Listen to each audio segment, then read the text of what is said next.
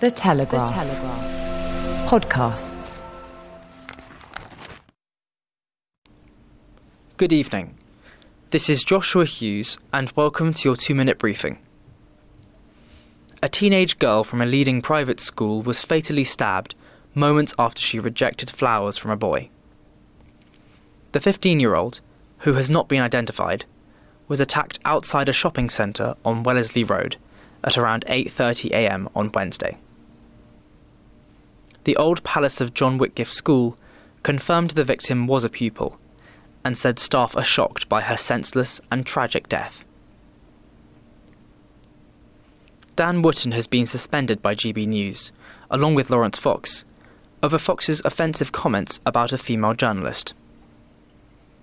Appearing on Wootton's show on Tuesday night, Fox said, "Who would want to shag that?"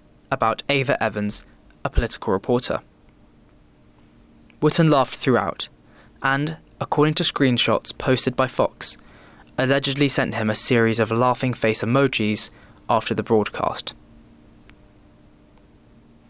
A British Airways pilot has been sacked after he divulged to a colleague that he had taken cocaine off a woman's bare breasts before attempting to embark on a long-haul flight. Mike Beaton of Devon is said to have gloated to a stewardess about an alcohol and drug-fueled night out in Johannesburg before his return to London. But the stewardess subsequently reported him, and BA then delayed the flight until an alternative pilot could be found. But for now, that's all from us. Until your next briefing tomorrow morning, from Daniel Hardacre.